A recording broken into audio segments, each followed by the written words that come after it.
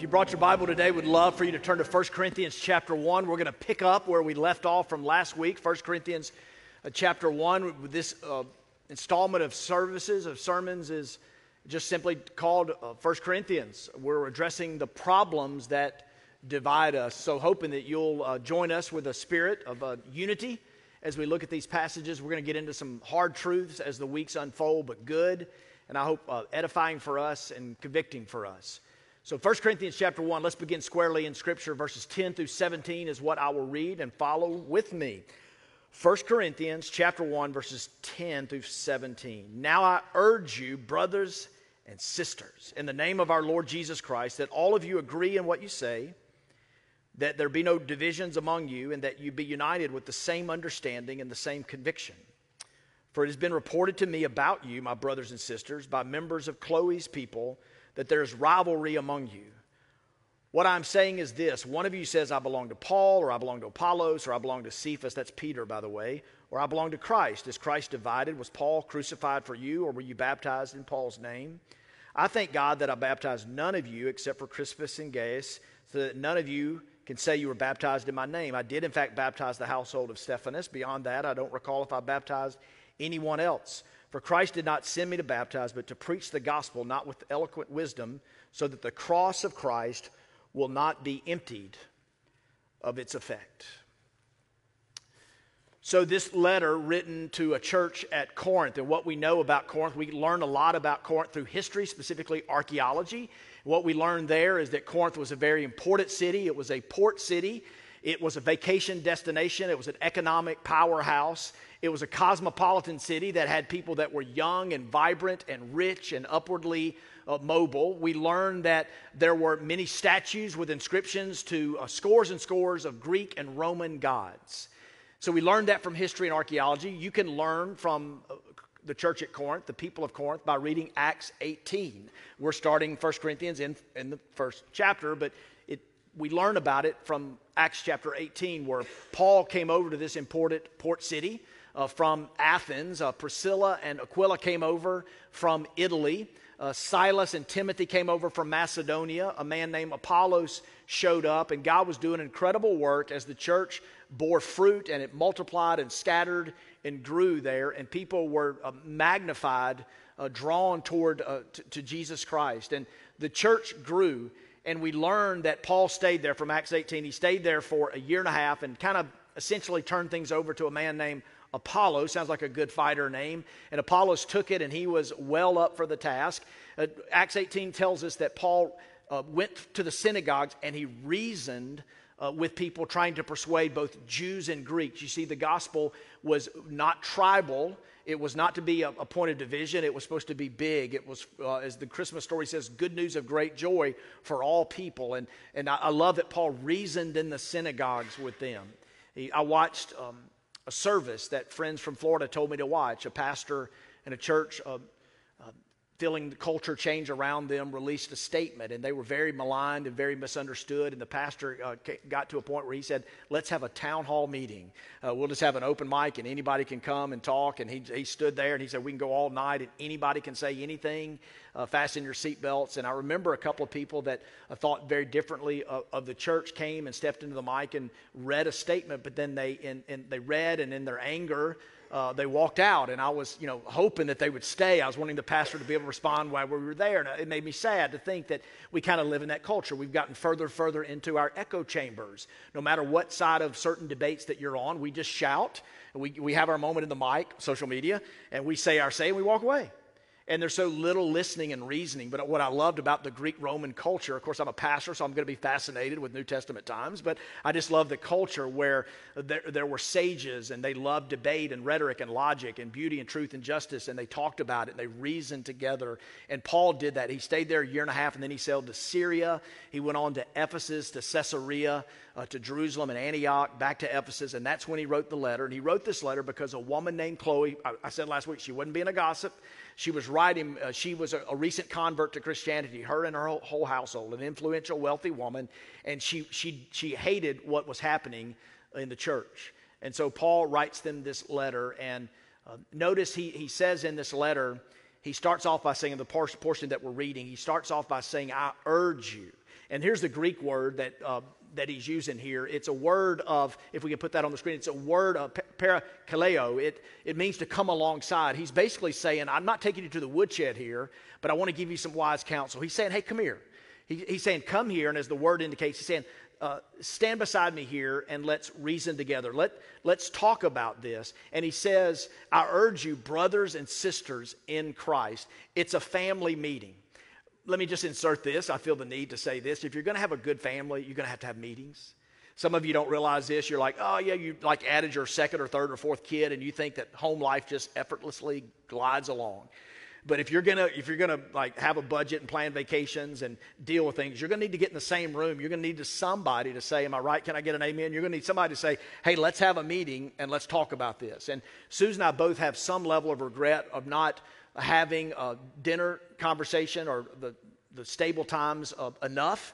But the ones we've had, we've never regretted all the kids being with us around the dinner table. Our best conversations happen there. You have to have meetings. If you're going to be a family, you got to have a leader, and you got to have people saying, hey, let's talk about this. So one leader, a godly woman named Chloe, informed Paul, who got the church started with these other leaders, and said, hey, here's some problems. And Paul says, I urge you, brothers and sisters in Christ, not a woodshed whooping, but wise counsel. Hey, let's get on the right path before it's too late. And listen, don't we all need that? We need people to speak into us to say, hey, this is the right path. Jump on the right path before it's too late. And that's what he's saying here. And listen, there were problems in the church. He says, I urge you not to be divided. Now, when we read this passage, I just led us in it. It's easy to look at this passage in the English and think that what he's saying here is all of a sudden magically everybody agree on everything. And if that's what he's saying, look, for one, I'm out of here.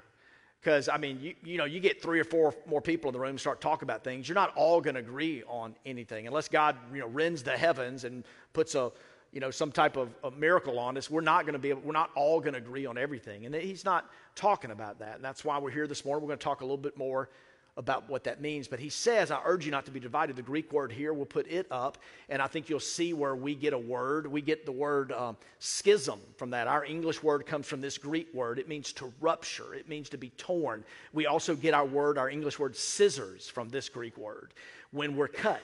And if you've been ruptured in a relationship, if you've been rejected or betrayed or had conflict, and you've canceled each other or been canceled, you know the pain of being cut out. It happens. I think none of us survive this life without some level of scissors being applied to us in our relationships, and it hurts to get cut. And Paul is writing, and he's saying, I urge you, brothers and sisters, by the power of Jesus Christ. He's using the authority of Christ. He doesn't stand on his own authority. Hear me now. I don't stand on my own authority. Today or any Sunday that I preach, any time when we're preaching the word, it's not my own authority. These are the words of the Lord Jesus Christ, or inspired by Jesus Christ. And he's saying, hey, this is so important. I urge you not to pull the scissors out on each other. I urge you not to cut, not to rupture. And don't we all long for unity? All of us do. Workplaces can be a place where we jockey for position, we vie for supremacy, we push each other out, we look to get to the top. We have things what business writers call turf wars and silos, and these things happen at the office. Incompetent coworkers and bad bosses, and we find the scissors, we find schisms, we find division. And homes oftentimes are not places that are perfectly placid. We have disagreements, and those, I think, are the most painful. Can we get a testimony today? Those are the most painful when a home is broken up, when there's a schism there. And so into this is a beautiful invitation. Even if you're not a Christian or a church person, you're just visiting today, look, we're speaking to you as well, because this is a message, all of us, God made us this way. It's innate in you to want love and want unity and just to hate the rupture. So Paul writes, and he says, there's division among you. And so I'm going to urge you to live and think differently. And different living starts with different ways of thinking. Look what he said in 1 Corinthians 3:3. He didn't say this to make them feel good, but he confronted them with this very truth. Because you are still worldly. For since there's envy and strife among you, are you not worldly and behaving like mere humans? Now, Paul's not inviting them or us to take on superhuman powers, but he is saying to us that we are sanctified and called in Jesus Christ, so we ought to live set apart. I have a friend who's a Christian writer and thinker, and a really good one, and he says that this new generation is not asking, is Christianity true? They're asking, is it real? And they want to know if Christianity can heal their relationships. They want to know if it's affecting us with peace and joy. They want to know if we're adding to the love in the world or we're making the world a more ruptured place with more and more schisms. And so for you, are you a part of adding to hate and division in the world, or are you more a part of adding to love and unity? And Paul's writing is saying you're very worldly. So he offers them wise counsel, and he says there's a better way. What were their divisions? We hit on a few of these this past week. I'll maybe state them differently today, but there was many divisions. They were arguing over who their favorite preacher was. They were arguing over worship styles and preferences. They were confused about sex and romance. And so chapters 1 through 4, we're starting it. He talks to them about their divisions, their schisms, the things that their rivalries and jealousies. But their confusion on sex and marriage and singleness and divorce, he tackles that in chapters 5 to 7. We'll get there. It's going to be good. And then he talks about how there's acrimony with their freedoms. They were arguing, like we've done much of the last couple of years, about masks and vaccine mandates and cultural things, and they were arguing over those things. And some people were saying, we're free to do this, and others were saying, no, you're not free to do that. And some were imposing, and some were inspiring, and some were canceling each other. And he says, hey, this acrimony, it needs to go. And so he writes about that in chapters 8 and 9 and even chapter 10. They were confused about their worship assemblies. There were people who were saying, hey preachers, hey Apollo and Paul and Peter and all, hey, you leaders, Lydia, Priscilla, Aquila, all you leaders, hey, give me the microphone. Let me speak. If the Lord has given me a message, and they oftentimes would have some freedom in their public worship assembly, but then it got kind of crazy. Paul writes in chapter 14, and he talks about how outsiders are coming in, and a church should always welcome outsiders. Outsiders are coming in, and he says to them, they think y'all have lost your mind. And he says that there's something beautiful he gives, and we try to abide by that here, where we want there to be freedom in worship. But he says a couple of things that are important in 1 Corinthians 14. We'll get there, but I just want to drop it today. But he says that God is not the author of confusion. And so they were saying to some of their leaders, hey, you're not giving me the microphone. You're not letting me speak freely. You're not letting us all talk or pray at once. And Paul's like, hey, there's some people speaking in tongues and some people prophesying, but there must be peace and order because God is not the author of confusion. If a trumpet blows an uncertain sound, can people go into battle?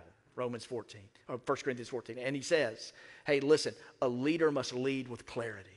Some of us are scratching our heads in the church of some famous pastors who don't seem to be leading with clarity, who are muddling the water and watering down God's word. A church needs to be led by pastors, a plurality of leaders who are clear in their direction. And our worship assembly should be clear. And so he's writing them to say, here's what a worship service should look like. And it's not a order of worship. Lauren and I talk about worship on Sunday at the beginning of the week, and she'll send me an order of worship, and we'll talk about it. It's not this happens this minute type of thing, but it is the collection of the offering. It's how spiritual gifts are to be used, how we're to greet one another. Preaching is not really talked about. They describe what happened, and they preached a long time in the early church. So y'all just send me a thank you note whenever you want to. We don't go too long here, do we? No, don't answer. But anyway, so he's writing to them, and he's saying that you're confused on all these areas, but look, I want you to pursue peace with each other. I want you to pursue the unity that's just so desperately needed. You're worldly. You haven't grown up. And by the way, that's the goal. Can I just say, if you've been coming to church, if you are a Christian, a person of faith, the goal is maturity. The goal is growth in love. Remember Ephesians 4, God gives us, he gives us apologists and prophets and evangelists and pastors and teachers. Not so they would do all the work, but that you would be equipped to do the work. And it says that you would mature in your faith, that you would grow up and you wouldn't be so easily tossed to and fro. When you're growing in your faith, when you're grounded in the Word, you're not so easily tossed. Can I just say, the groundedness that God gives me in His truth, I don't freak out over everything in our culture. I'm disturbed by things, but I really need to lead the church and not, judge the world. But honestly, when you're grounded in the Word, and so I want that for you. I want you to grow. I want you to mature. I want you to not be so tossed about with every wind and wave, as it says in the Scripture. Tim Keller says there's two kinds of problems in a church. One he calls living problems. And living problems, he describes it this way. Living problems are when you get people in a church and they're not all alike. They don't all think alike. They don't all talk alike. They don't all vote alike. They don't all look alike. Did I say that? They don't have all the same taste and preferences. They're different. In fact, they're a church with all these living problems. They got messy people. They got some new converts. They got some skeptics and doubters. They got outsiders coming in wanting to be a part, or at least they're curious. In my time of leading Fondren in 11 years and leading in the church many more years than that, I have loved it when outsiders have come in. And it's always funny. A few years ago when we got the new gym floor I was playing basketball one night with some new guys in our church, and I noticed quickly running up and down the court, they were cussing, just saying profanities. And honestly, I kind of liked it in the sense. I mean, we don't want to let you cuss around here, but I kind of liked it because they were new and they just didn't know any better, and it was messy. And I remember thinking, I didn't pray God make them stop cussing. But I was like, man, God, I love this, and I want them to grow. I want them to grow. I had a guy come to a small group a couple years ago. He dropped some cuss words in his prayers. He dropped an F-bomb in a prayer. And I don't mean Fondren. He just dropped it right there in a prayer. I'm like, okay. There's living problems. It's when new people are coming in, when there's people that are messy or rubbing up against each other, when we all don't look alike, we don't all see the world alike. That's living problems in a church. But Keller says the second kind of problems are dying problems. When everybody looks alike, everybody's known each other for a while, no outsiders are ever coming in, and everybody's kind of in the same socioeconomic strata. Everybody's known each other for a while. And let me just ask you, the 930 got this right. I want to ask you to answer out loud. What kind of church do you want to be a problem with? The church with living problems or dying problems? Can we say that together? Like some living problems. So in other words, we're going to have to struggle for unity. We're going to have to work for it. We're going to have to seek understanding. This isn't just going to naturally come. Now, interestingly, in Ephesians, it says to maintain the unity of the Spirit. So the Spirit brings unity. So when we're baptized into the body of Christ, we say, welcome, brother and sister. Did you notice with Ella, she turns 10 on Tuesday, but I called her, I baptize you now, my sister in Christ, because she's now a sister in Jesus Christ. That's what he does. And living church problems, we welcome in new people and we celebrate life change, and old crusty people around young people, and people who voted for this guy or next to people that voted for that guy. We're all trying to figure this thing out. And you drop you ever been in a small group and a cultural thing comes up and boom, woo! I mean, you're praying for Jesus right then and there. I mean, it's like, here it is. But I pray that we would be a church with living church problems, and that we would have some outsiders that would see our love and unity and they would want in. So I want to present to you a bit of an outline in this portion that we read. There's some things that are hard to misunderstand, so I want to help explain it to you. That is part of my job. Here's a 3-point outline of this section. They were divided over their quarrels, verse 11. They were divided over their cliques, verse 12. And they were similarly divided over their conceit, which was connected to their cliques and their quarrels. It's all related there. But you see that they were divided over these very things. So in the church, their worship assembly, free expression versus formalities, the gifts that were being used or not being used, the jealousy that was among them when certain people didn't have certain gifts or misunderstood those gifts, all these things they were fighting over. And Paul is writing and saying, the way of love and unity is the way. And I want to teach you the value of it. And here's what I want to say. Unity and harmony and community is fragile, but it's so valuable. And it's worth our fight. It's so worth our fight. And if I can, I got away with it at 9:30. I'll try to do it here. But the last couple of years have disappointed me in Christians whose culture and politics have been so big and whose Christ has been so small. So at Fondren Church, I need to be clear, we have a very high view of the Bible. And our goal is not to water it down. Our goal is not to avoid volatile issues. Our goal is to point people to the truth, because it's the way that leads to life. If it ever seems like it's about hatred or intolerance, can I just tell you, it's not. It's about love and pointing you to life. And I am one beggar telling other beggars where to find bread. And so that's the spirit of our place. But we have a very high view of the Bible, but we also say the only thing that counts at Fonder Church is people finding faith and expressing it in love. That comes from the Bible, Galatians 5:6b. But the only thing, so that's the unifying element for us to say, hey, we want you to find Jesus. We may not all look alike. We may all think differently and vote differently, but we want to ultimately point people to Jesus Christ, because in him you're going to find life. And oh, by the way, when you find Jesus, express it in love. And so that's part of growing up. That's part of maturing. And that's the end game of it all. We'll get there, 1 Corinthians 13. Some of you can quote it. You've heard it in enough weddings, but we'll get there when we talk about love in the 13th chapter. But the end goal is that we would find faith in Jesus Christ and that we would express it in love. So there were quarrels among them, and there were cliques. You'll see in verse 12, it says there that some of you follow Paul, some of you follow Apollos, some of you Cephas, or as I said, that's Peter with the double name. And then there was a group going, oh, we just follow Jesus. And you can see me kind of mocking them because they deserve it. When you read it on the surface, it sounds like, they're the good group. It sounds like that's who you want to be with. Like, I don't want to follow, a man. I want to follow Jesus.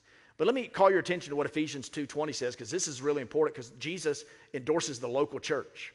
It says it's built on the foundation of what? The apostles and the prophets, with Christ Jesus himself as the chief cornerstone. So it's all about Jesus, but God raises up leaders. So it matters to have Pauls and Apollos and Peters, and it matters to have Priscillas and other leaders in the church. It's really important. And they were the group that was probably most proud. Oh, we don't follow those guys. We just follow Jesus.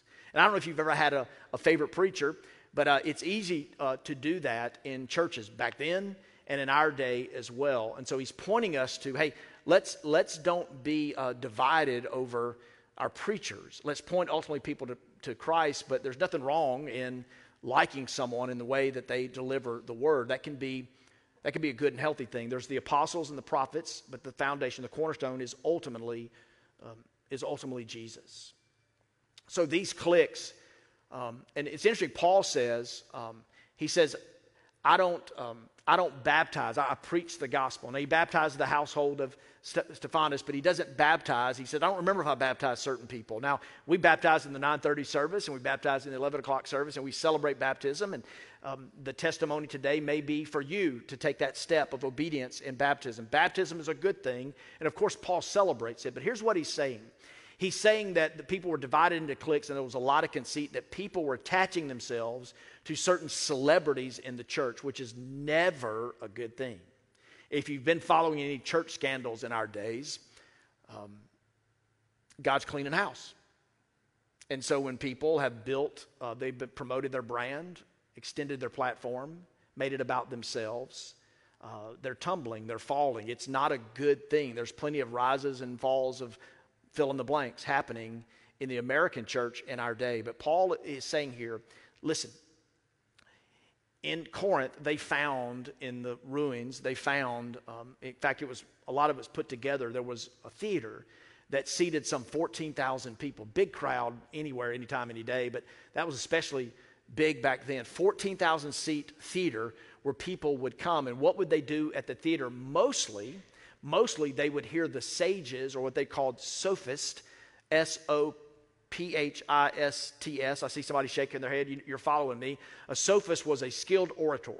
A sophist was someone who was a celebrity back in their day. We follow celebrities like they're famous for being famous, and we don't even really know why, but we love their lifestyle, and we love the way they look and what they post. And we're a little more shallow, can I say, in our day than back then. And they were more about oratory. They were more about ideas. They were more about discovering the big meaning of life. Even universities, we've specialized and segmented. You become a freshman, immediately you know what you're going to study, and you isolate and you go into this specific field. But universities were built on the universal ideas.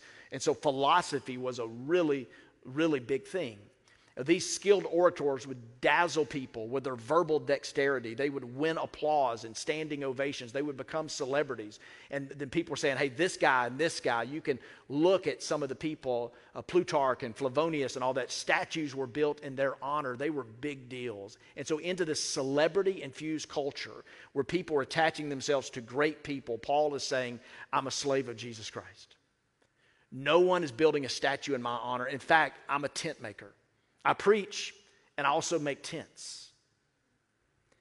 And when we as a church promote certain people, when we as a church, we empty the cross of its meaning if we're arguing about our pride and our conceit and our greatness. And so in the midst of these quarrels, in the midst of these cliques, in the midst of these points of conceit, the message for us is follow Jesus humbly. If you want to be great, you must serve. If you want to get ahead, you must go last. If you want to find freedom, you must forgive. If you want to save your life, you must lose it. And we'll get into this next week, but the power of the cross can be foolishness to the world. And it's turned on its head. And young people, any people, but young people, the quicker you learn that in life, the happier you'll be. And the way of following Jesus is different. So here's, before we end with what unity is, I want us to quickly say two things about what unity is not. Unity is not sameness. I've already kind of touched on that, but it's not sameness. Remember what Scripture says in Revelation. After the first service, a friend of mine, Jay, came and talked to me, and he said, man, I've been reading through Revelation, and I'm having a hard time understanding it. I'm like, good luck with that. A lot of allegory, the dragons and the candlestands and all that stuff. But in Revelation 7:9, it says something beautiful I bet a lot of you've heard. And in the midst of this beauty, it says that there's a new heaven and a new earth.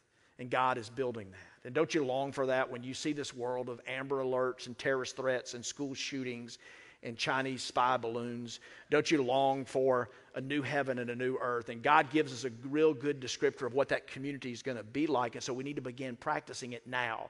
God says that, and if you take notes, write the word every.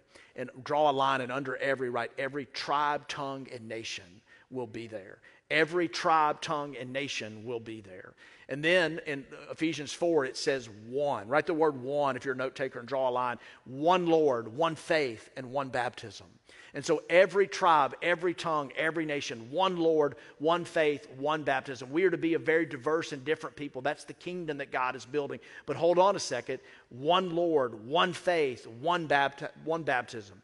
God did not decide to send an educator to reform the world, or a military person to protect the world, or a motivational speaker to help you turn over a new year and a new you. He sent a substitute for our sin, who died for us, who lived a life we could not live and died a death that we deserved to die, and he rose again. That's what he sent. So it's one Lord and one faith and one baptism. We have a very distinct message, and sometimes it seems like foolishness to the world. But it's the only thing that leads to life. And so unity is not sameness. Here's another thing. Unity is not sweetness. A couple of years back, a guy I know that I had lunch with sent me something. He called the office and had a little trouble reaching me. I think I'm typically accessible. But anyway, I was busy, and so he kind of, pouted a little bit. And then when he got with me, he gave me a document, and he wanted me to sign it. He wanted me to put my name in Fondren Church to say, we believe this and we support this. And I really appreciated him. I appreciated their endeavors in the city of Jackson. But as I began to read it, I think that's why it took me a while. I've got plenty to read. It was a stack of papers. And as I got into it, I'm like, oh, like that, good. And then there was some stuff in there that I couldn't sign. I couldn't sign it. I didn't sign it because it's contrary to what God says. And it's important for me to help lead you into God's truth. And that means it's not all about sweetness. It's not all about acquiescing to what's happening in our culture. We stand on truth. And listen, it's a little bit different and it's a little bit weird. But the church has always been a little bit different and a little bit weird. And for some of you, you need to hear this.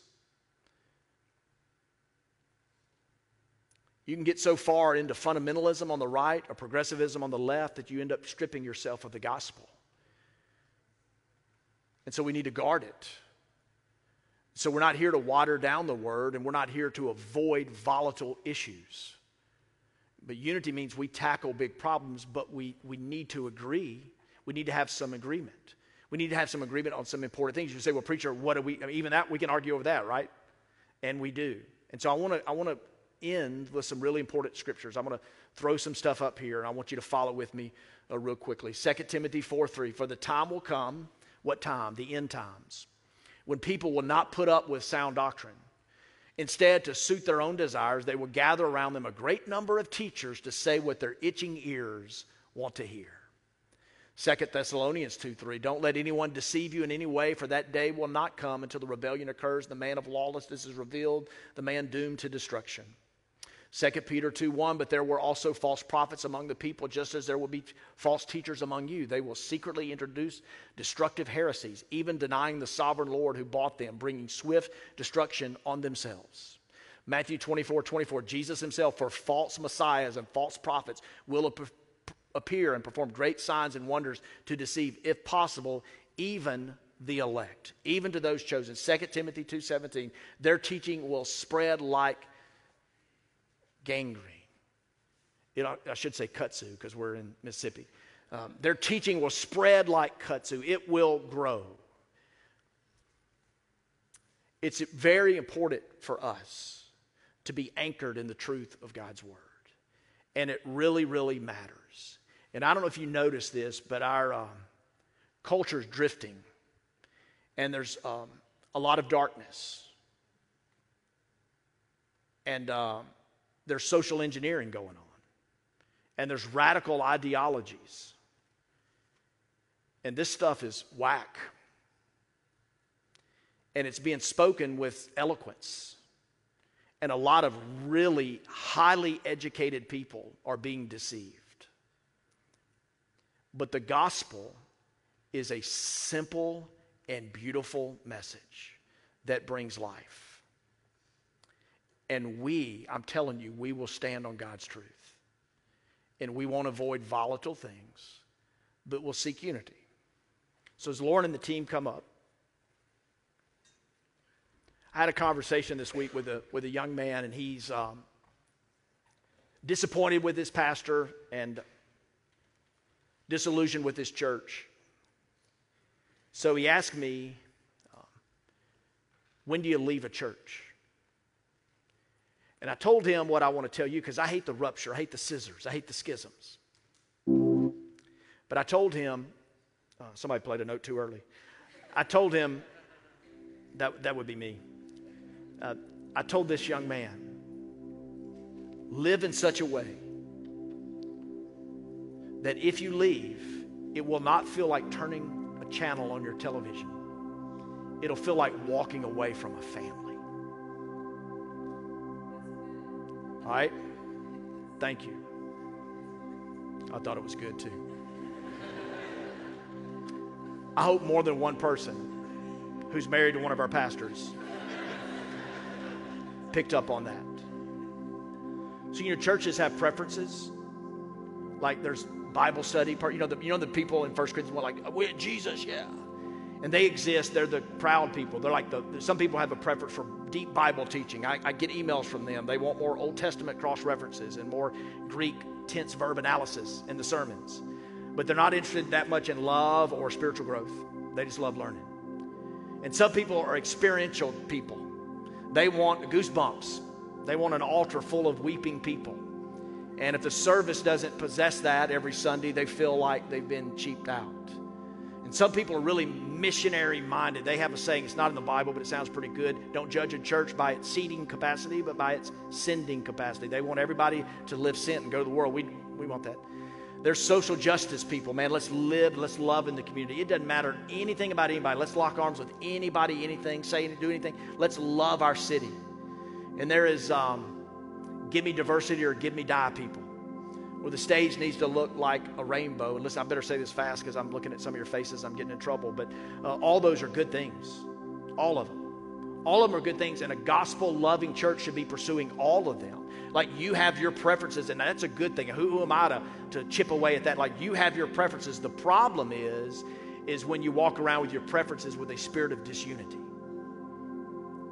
And so 3 things to say what unity is. It's a harmony of attitude. It's an agreement on essentials. And it's single-mindedness of purpose.